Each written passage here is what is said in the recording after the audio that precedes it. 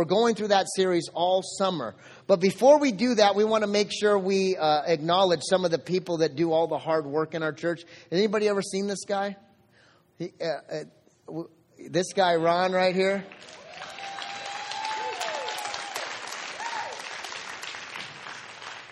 We caught him stealing some signs outside, so we tried to catch him before he got it. So this is it. But Ron is part of the council, but he's also just one of the hard workers. He's here regularly, setting up, tearing down. He's just one of the hardest workers. Him and his wife are just a blessing to this church. So we want to acknowledge Ron and all that he does, that he is noticed by his people and his congregation. So let's give him another hand.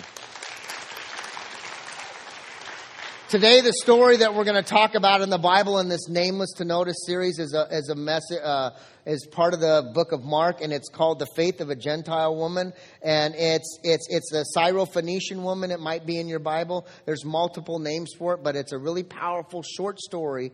And if you really hear it, you will see what this woman did to be noticed by God and how she reacted to Jesus. So the whole point of this series is not to have you come into church and go, oh yeah, I'm unnoticed and I'm not wanted by God.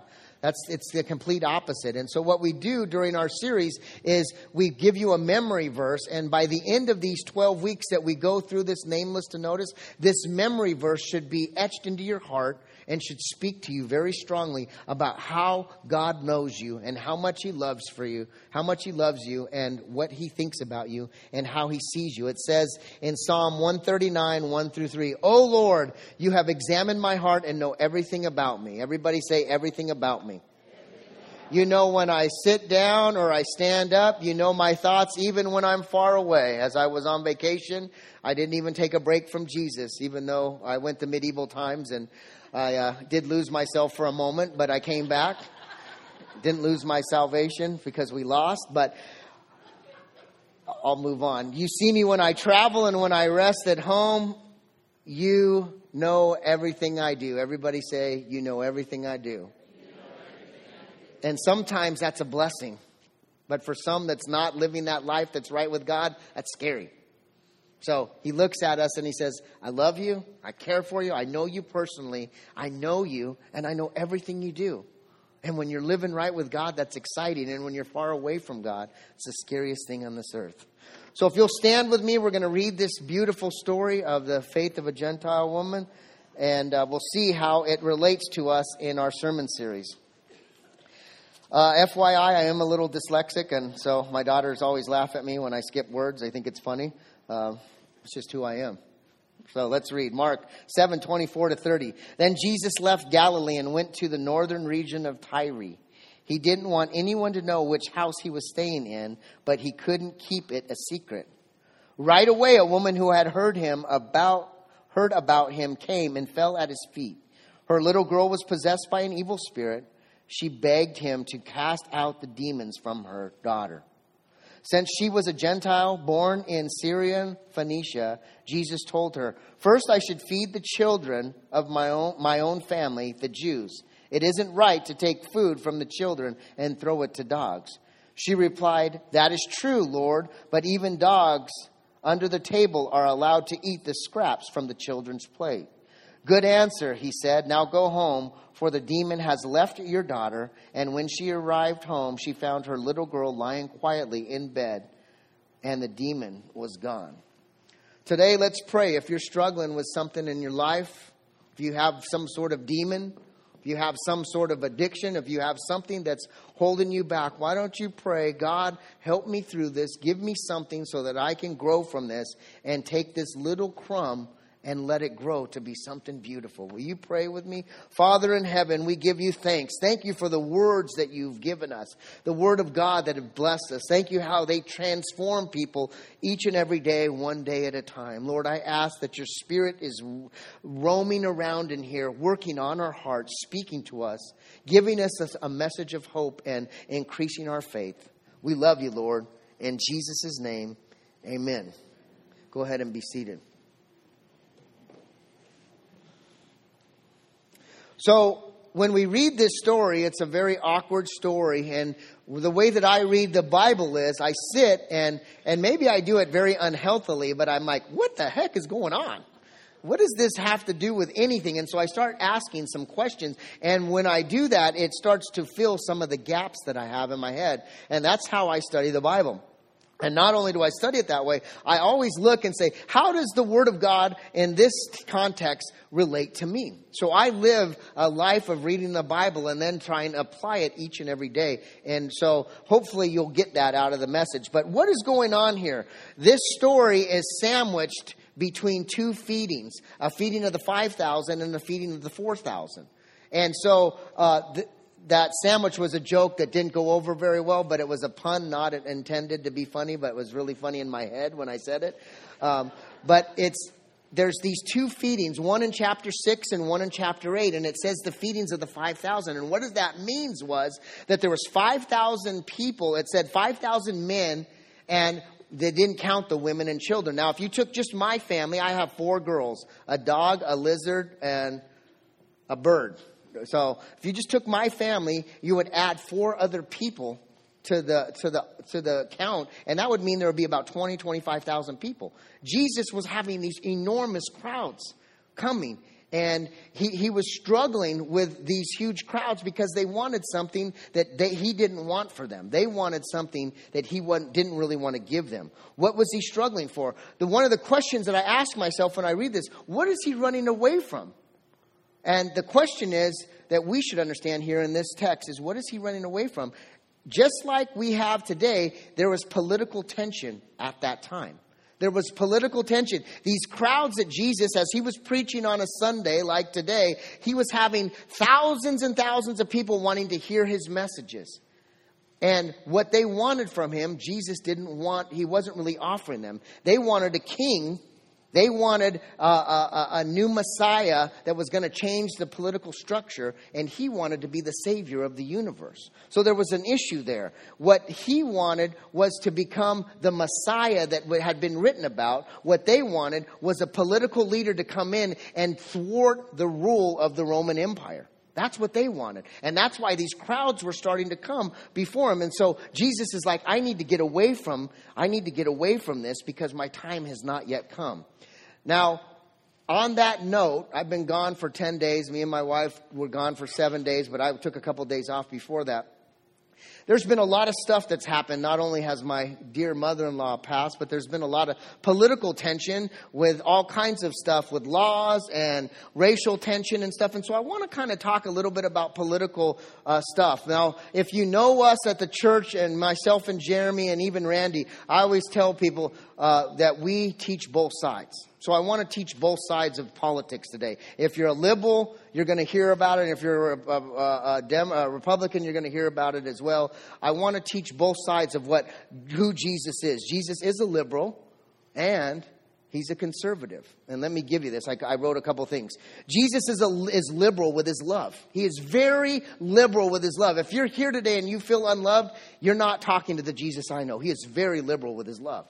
But Jesus is extremely conservative. His word teaches us conservative morals and values. If you start living a life for Jesus and reading his word, the world will talk to you automatically and say you're living a conservative life. Like it or not, even if you vote the opposite. Jesus is liberal with his grace. If anyone comes before God and accepts Jesus, no matter where they're from or what they've done or what race or creed or anything, he will accept them because the Bible says his grace is enough. He's liberal with his grace. But he's also conservative in our worldly desires. He says, don't go after everything in the world. Be conservative in how you live your life. And the worldly desires, those worldly desires will destroy you and the things around you.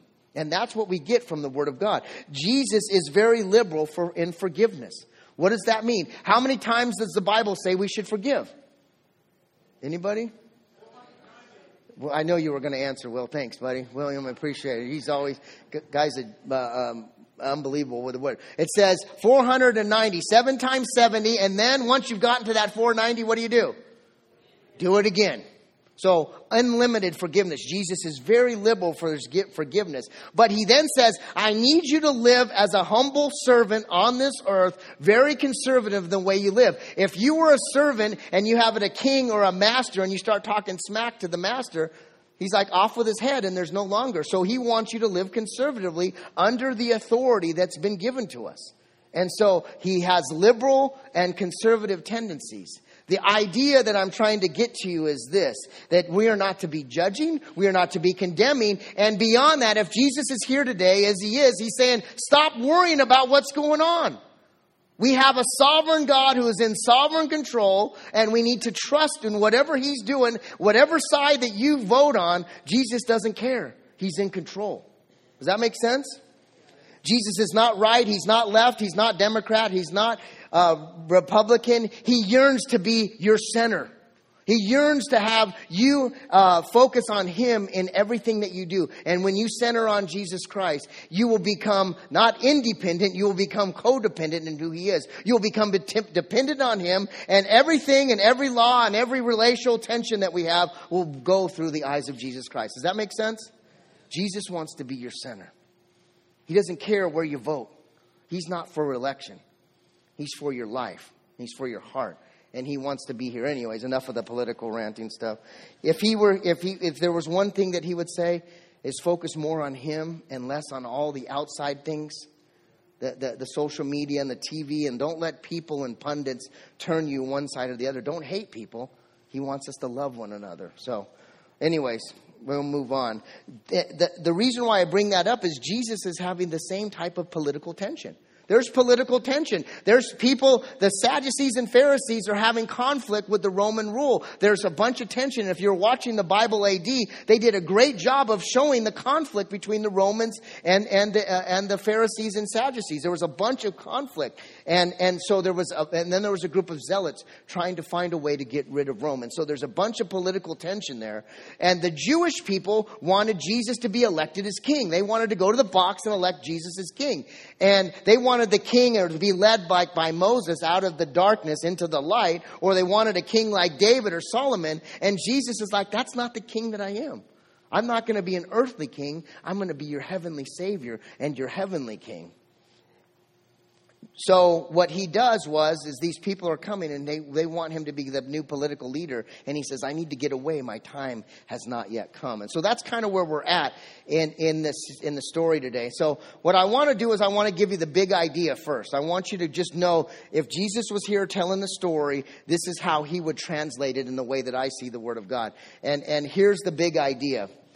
And it's this. The meaning of the text of the Syrophoenician woman, if it was spoke today and Jesus was going to give it to us, would say that the Word of God, the gospel message of God that we are having is mainly for those that are faithful and hungry for the Word of God. So if you're here today and you read regularly and you pray and you're serving and you're offering your life to God, that gospel message is for you today. You will grab something from this message and you will grow from this message. But then Jesus would say, but it doesn't mean that people that aren't sold out for Jesus, those that aren't sold out for Jesus, it doesn't mean that they can't receive nourishment from this message. It's saying that even a crumb that could fall on the ground and into your lap can change your life. That nourishment could transform your life, your marriage, your house, your finances, your addiction, and you can find a new life or transformation. I think that's how Jesus would explain that. So that's the big idea as we go through this message of this Syrophoenician woman that has an encounter with Jesus. So let's just kind of go through the verses and see what we can draw from this text. In verse 24, it says, Jesus left Galilee and went into the northern region of Tyre.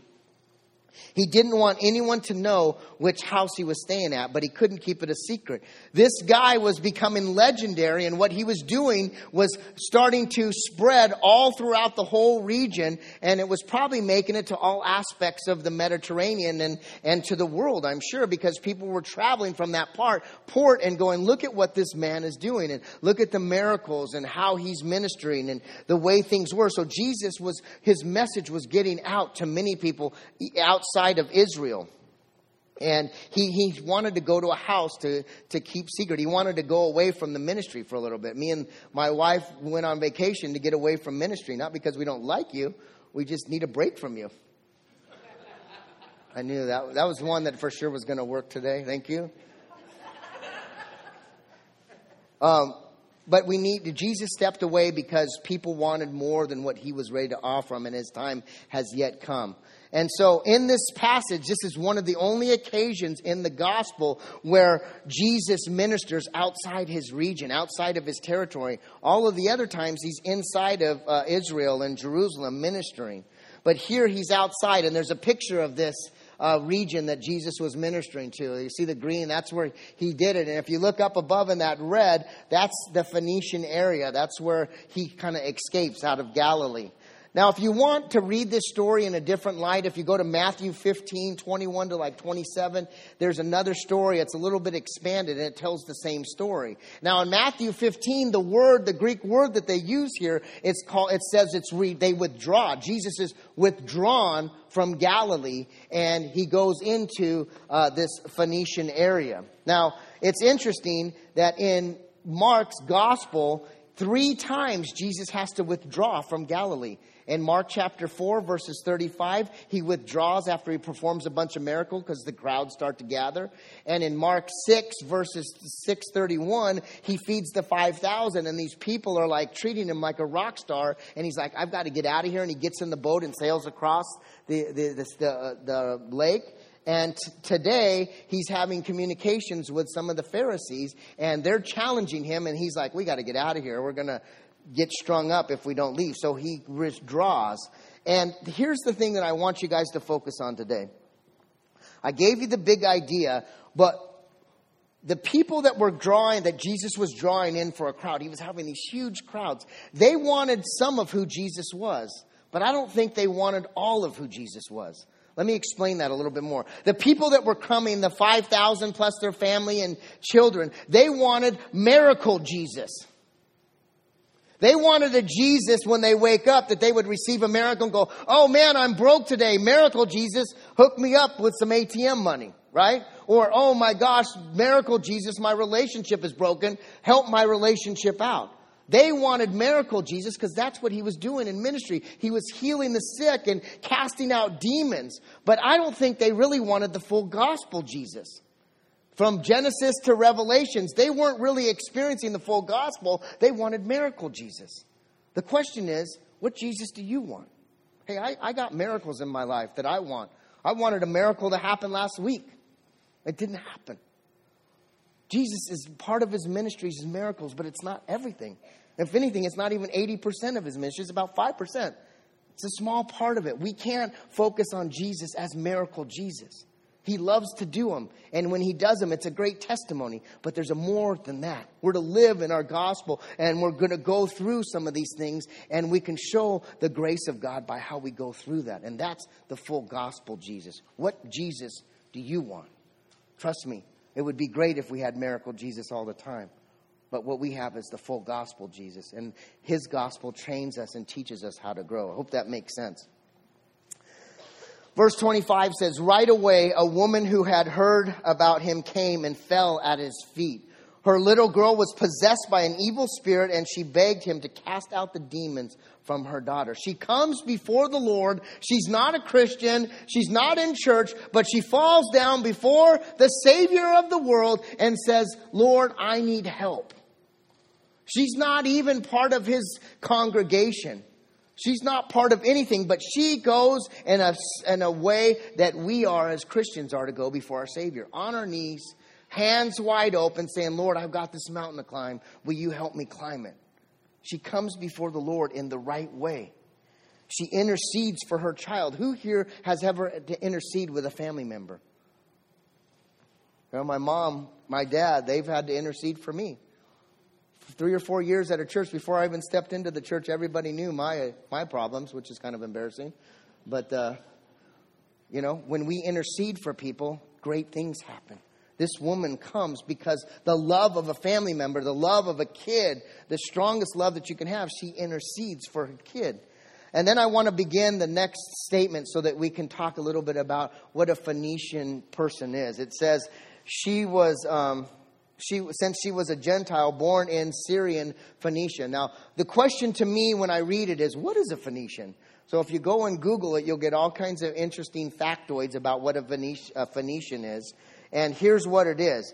The Phoenicians became well known in 1250 450 BC. They were the foremost. They were the best navigators of their time, and they were traders. And here's a picture. They were focused on the Mediterranean. So these were their trade routes that the Phoenicians would do. And what they were master businessmen that focused on trading and marketing. Now, I have a degree in marketing, so I love the idea that the industry of marketing was really perfected with these Phoenicians. They were master businessmen. They had a keen ability to trade with colonies and tribes that no other people could trade with. The idea would be, if they were telling us today about their story, they could sell ice to Eskimos. That was a joke, but I guess it didn't go over very well. I guess you guys have heard that one before. I think my daughter's been telling me that for years. So in the Bible, those Canaanites that were trading in the Greece region and stuff came to be known as Phoenicians. And they were called by the Greeks Phoenicians. So by the time that 3 BC rolled around, this area above Israel was called Phoenicia. And it was named that by the Greeks. So when Mark calls this lady a Syro-Phoenician woman, he's not making a derogatory remark about her. What he is he's telling her where she's from. She's a Camarian. She's an Oxnardian. She's a Ohioan. I'll keep trying on that one. I don't know if that's correct. The point is, she could have called and said she was a Libyan Phoenician, which is in the North Africa. But all he's saying is she's from this region. She's basically just saying, hey, they're from Camarillo or Oxnard or Ventura. And that's what he's saying here, Mark, as he's writing this story. Now, this Syrian-born woman puts Jesus on the spot because he's trying to hide out. He's having these huge crowds. And I don't know about you, but my rock star years was hard to live. We'll let that one set for a little while and just, those years of having people wanting to touch you and, all that stuff. This guy is going through a ton of stuff. And if you've ever had even, I struggle having 4 people after a service want to talk to me. And Jesus has got 20,000 people wanting to communicate. He's trying to hide out, but to no avail. And as this woman drops before Jesus, he says this controversial statement. Now, I don't know what translation you might have in your text today, but if you look at it, your text, the one I gave you, is very soft. This is like the PG rated. Yours might be very harsh in the way that it says. But here's what Jesus' controversial statement says. Jesus told her, first I should feed the children, my own family, the Jews. First of all, the first thing he says is, you're not part of my family. I am not going to even touch you. I'm not going to give you a smidgen of food. I'm going to feed my family first. And if we know Jesus, we're all part of his family. We're all adopted into Jesus no matter who we are. So he comes here and kind of says some strong statements. And it says, it isn't right to take food from our children and throw it to dogs. This woman on her knees is asking for help from a Savior, and he calls her a dog? If I called any of the girls in my house a dog, I would be at my neighbor Dennis's house. And I'd have to ask for weeks if I could come back in. He calls this woman a dog. Now, the Gentiles were despised by the Jews. The Jews hated the Gentiles. They hated them for many reasons. And it wasn't just cultural differences. One of the differences that a Gentile had versus a Jew is the way that they ate food. The Jewish people, it's like the way you guys eat food and what you eat it's offensive. So that would be a cultural issue. The way they wash their hands, the Jewish are, I'm kind of like me. My mom was a Kaiser. She worked at Kaiser. So I wash my hands like a lot. I'm not even going to tell you how many times because I'm paranoid. But the Jewish people were very cleanly and they wanted to have these rituals before they ate. And these people didn't follow any of that. So there was a cultural issue that made them despised. But there were 2 other things that really focused on that they really couldn't stand. Number one is they were pagans. They believed in all kinds of idols. They believed in all kinds of things. And we've talked about them over the years of the things that the Assyrians and other countries worshipped. And so they were idlers and they idolaters. And then the other thing the way that they lived their life, the sexual immorality, the way that they lived was immoral. And the Jewish people had blessings from Moses, oral and written words on how to live by. And so these people were living outside of what Scripture would say. So Jesus immediately gives this desperate mother crushing words for this plea that she has for her daughter. He crushes her. So any ordinary person, if you come to Jesus today and you're struggling, and I guarantee you 20 or 30% of the people in this room are struggling today, if not 90%, have an issue before God, and you come before the altar here and drop to your knees and say, Lord, have mercy. I have a daughter. I have a financial issue. I have a drug addiction. I have my house in foreclosure, and I need your help. And Jesus says, I'm not giving you anything, you dog. For the average person, it would be crushing. But this woman was not the average person. She was an amazing person. And she didn't allow this to crush who she was. She understood what he was trying to say. And she was really understanding. And the truth is, at this moment, you can look at this and you could say, is Jesus giving this harsh statement and has he turned into a racist, or is he a bigot? Because these are harsh words. This ordinary woman, she gives a plea and he calls her a dog and pushes her aside. And many people in the world want to find a story like this and say, look, Jesus is a bigot. He's a racist here. He doesn't include, he's actually against. But the truth is, what Jesus is doing here, he's vesting this lady, or he's testing her to see what kind of faith he has. If he just goes in and she falls down and goes, you're healed, what has she done? But if she stays through the test of what he's asking, great things can occur, and that can happen with you as well. He basically, it reminds us at this point when Matthew 7:6, he talks about some of the political tensions. It says, take the log out of your the log out of your own eye before you look at the speck of the other person. And in Matthew 7:6, he says, don't give dogs what is holy. Too often, we try and help people. There's some people in this world that are never going to accept Jesus. Sorry. I wish everybody would and have what I have. There's going to be some of our best friends, mothers, sisters, aunts, uncles, dads, moms that aren't going to accept Jesus. And sometimes we try so hard, Jesus is saying, don't try and give dogs. Have you ever given your dog a snack and he doesn't even chew it? I'm like, hey, I just paid money for that. At least chew it. It's like my kid eating steak. She doesn't even chew it. She just chokes on it. So chew it a little bit so you can grab a hold of it and experience the taste of that great ground beef I just gave you. But and that's what Jesus is referring to here. But what happens when this woman comes before Jesus, she gives this amazing answer, this mind-blowing answer that's basically the words that she says rivals any wisdom that might be in scriptures. Here's what she says. This faithful woman says, that is true, Lord, but even dogs under the table are allowed to eat scraps from the children's plate. Now, this statement is astonishing. It's got deep meaning here. It's got a huge meaning. Let me kind of unpack what this says. Here's what she's saying in our terms today. It's saying, yes, Jesus, I am a dog. Yes, Jesus, I am an outsider. Yes, Jesus, Scripture has not been entrusted to me and my people. It's for the Jewish people. This isn't for me. But, she says, I'm a friendly dog. I'm one of those little dogs that's under the table expectantly waiting for a crumb to fall on the ground saying, I'll take anything that you have. That's the kind of dog. She's not a dog that's in a wolf pack or a vicious dog. If you've ever been to Mexico, if you put the food not in the trash can properly, the dogs come and destroy the whole property. It's pretty scary. If you've never seen a dog pack like that, she's saying, I'm a good dog. I'm not one of those scary ones. And she comes to Jesus and makes this amazing statement saying, I'm not like those other ones. I'll take anything that you have. Any kind of faith anything that you can give me, I'll take. And what does he say in verse 29? He says, good answer. Now on that note, I'm going to invite my friend Kathy to come on up. Will you give her a hand as she comes up?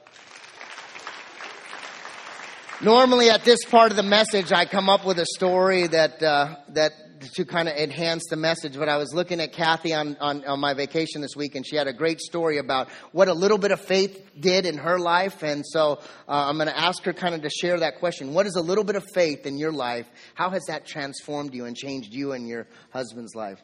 I love this message about the Syrophoenician woman because it was just that little crumb that she asked for. And that was me. It was July 2nd, 1987. I'll always remember the day. And I remember exactly what I wore, and I remember what we were doing even in the moment.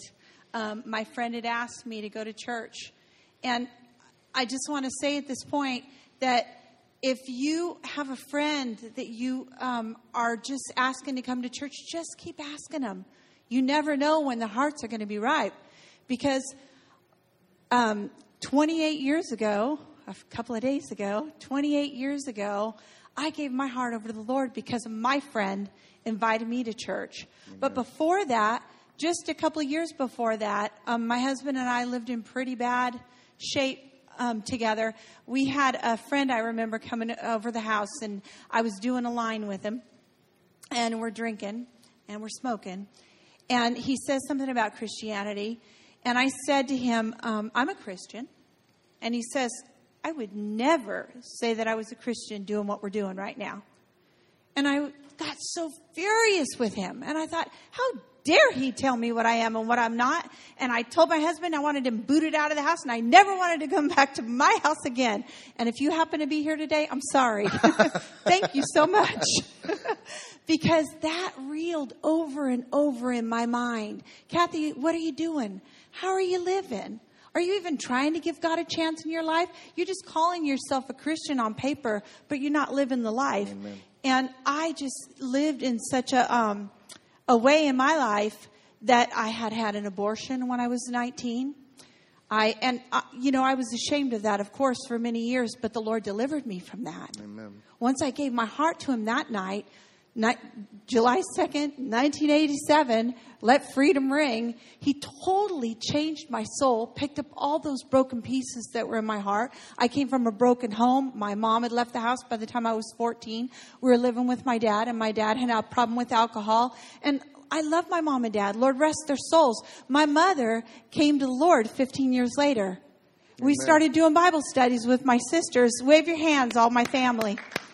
Started doing Bible studies with my sisters and my mom and my grandmother. So the Lord took that little crumb that I had in my life, that little piece of faith that I didn't even know I had. I didn't even want to go to church that night. My husband looks at me and says, where are you going? I said, I'm going to church. He goes, don't come home preaching to me. I didn't even want to go, I told him. I don't even want to go. I'm just going because Ruth invited me. Shut up. Leave out the house. We were just in that foul place. And I leave out the house, and God changed my life forever that night. Amen. Just by me going and saying yes to Jesus. So you don't know who you're going to transform. And also, I just want to tell you, Psalm 139 is one of my favorites. And in it says that that's our memory verse. And in it says that His thoughts of me are more in number than the sand of the sea. Amen. And when I had no confidence in my life, when I was young and without Jesus, I kept on feeding myself with His Word, feeding myself with that kind of love, the love that the Father gives us, that I'm fearfully and wonderfully made. And He's taken all those broken pieces over the years, and He's put them together, and He's made a beautiful soul out of me. And I know that that's what He's doing for you too. So just let the Lord do a great work in you. Amen. Good job. Wow, she's on fire. She's ready to take off. Here, you want to do the rest of the message? Let's hear more of that. Amen. Thanks so much. So Jesus comes to her and says, good answer. Good answer. And from that good answer, the way she comes before the Lord, the way she puts all of her brokenness before God, she starts the process of truly healing and worshiping Jesus the correct way. He says, good answer. Now go home, for the demon has left your daughter. And when she arrived home, she found her little girl lying on the bed quietly, and the demon's gone. The demons are gone. When you take a little bit of faith and you're willing to go through whatever it takes, even being called a dog, God can change and take that and transform you into a place that you could never believe. I'm walking proof. I lived like the dogs for years. And I kept getting crumbs, and finally the crumbs sank into my life. And today, I'm up here. I have no reason. I'm just as good sitting down there and listening to the message than being up here. But this is where God has called me, and I'm grateful to be a part of what He's doing. He says, good answer. Here, He takes this unnamed woman. We call her the Syrophoenician woman. And she gets noticed for who she is. Her response is with deep humility and this amazing faith. Just like Kathy. An amazing faith. Going not because she wants to go, but going because there's a calling into her heart that needs to go. And that's what happened to me. I went to a church while I was locked up, and God called me and said, go to this church. And from that night, I got down on my knees and prayed and wrote in this little man's book that I've accepted Jesus Christ. And I've never had to look back because my life has gotten better each and every day. When we take a little bit of faith, the smallest of crumb, great things can happen. This woman was willing to take anything left over. She didn't even want the filet mignon. She was willing to take the gristle, if you know what that is. Some of you love that. I do too. That's why I'm so trimly shaped. But she comes and she's convinced. She's convinced that Jesus can heal her daughter and give her mercy and transform her whole family. I want to invite the band back up. And I want to get ready to celebrate and worship God. And I want to see a response that you're going to make when we worship. But before we do that, does anybody like to take tests? Anybody? We know you do. You always are good at taking tests. You can recall. There's another one. Brother.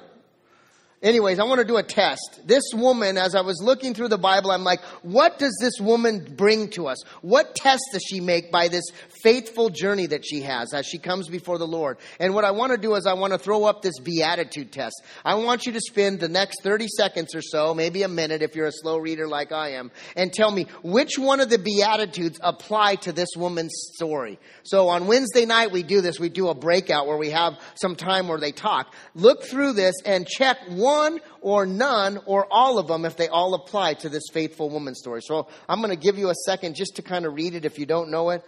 This is in Matthew chapter 5, verses 3 through 10, and it's part of the Sermon on the Mount. So check and see if you know them. If not, read through and say, which one is really one that applies to this story? If not all, or maybe none of them do.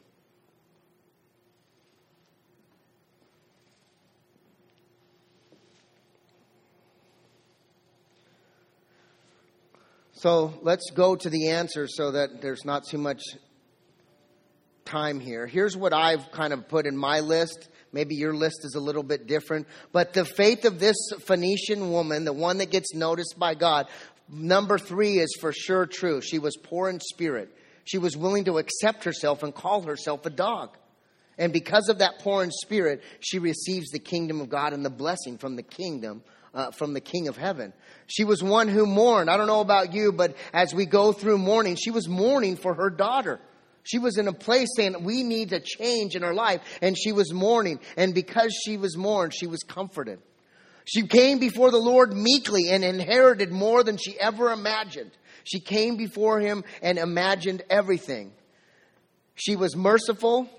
She accepted being called a dog, and she gave a profound answer. And because she was merciful, God showed her great mercy. Now, I'm not sure if she was poor in heart or pure in heart. I'm not sure.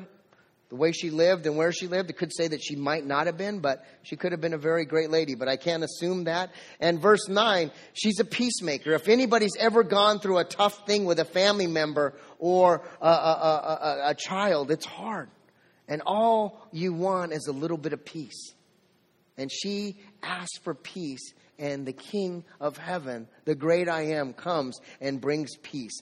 The last part is, was she persecuted by Jesus? Some people say yes. Some people say no. But the point is, if she is persecuted by Jesus, by Him calling her a dog, then she received the kingdom of heaven. And she received all that you can have with the glory of God. This beatitude is only done through people that serve Jesus Christ. If you want to live in these beatitudes, you need to have Jesus inside your heart. And you need to be able to mourn when mourning needs to be done. My family and I have been mourning. And as we sat there and watched Irene pass, and my sister and my wife and my father-in-law were sitting there, my prayer was, Lord, teach us how to celebrate. Teach us how to celebrate this amazing woman. My biggest fan. Somebody I was never ready to say goodbye. But when you put Jesus in our heart, our family has been able to walk through this. And we're going to have to walk many years beyond this. But we have Christ. And my sister-in-law came to me and she said, she's happy. She's dancing in heaven. And now we get to celebrate. And our family now, you and I, can walk through this together with our Lord and Savior and celebrate who Christ is. I'm sorry. No one who ever sought Jesus with great faith was ever turned away. Dog or no dog, Republican or Democrat, whatever race, whatever religion, wherever you've done, Jesus wants to bring you into his fold. And he wants to accept you and love you. He wants to liberally love you, liberally forgive you, and liberally give you grace. And then he wants you to pick up the words and start living a life that will make you a better person. If it's conservative, so be it. If you don't want to be called a conservative, live a life for Jesus. But if you take what Jesus has to offer and you're willing to say, I am going to change my life like Kathy did and how it transformed her husband. If you're willing to take that step, healing comes. Freedom comes. It's a true 4th of July freedom place. Because Jesus doesn't care where you vote. He cares where your heart is and knows where your heart is. If you're here today and you need a relationship or a reboot with Jesus, you're in the right place. There's freedom in this place. All we need is Jesus. Will you bow your heads with me?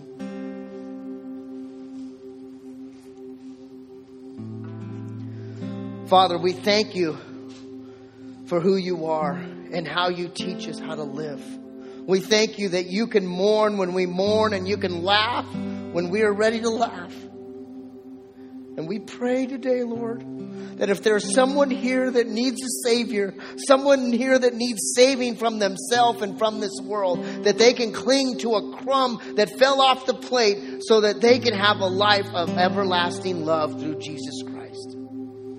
If that's you here today and God is calling you across the threshold into a relationship with Jesus, will you pray with me a violent prayer so that you can have great faith in the Lord? If you've been a Christian and you've walked away, recommit yourself. And I'm going to challenge everybody in this room to repeat after me so that someone is uncomfortable saying this prayer could say it together. Will you repeat after me? Father, forgive me. Come into my heart. Come into my soul. I receive that crumb. I know that you died for me and that you rose for me on that third day so that I may have eternal life. I thank you for that, God. Bless me with your Holy Spirit and teach me how to walk in your ways all the days of my life. We say these things in your name.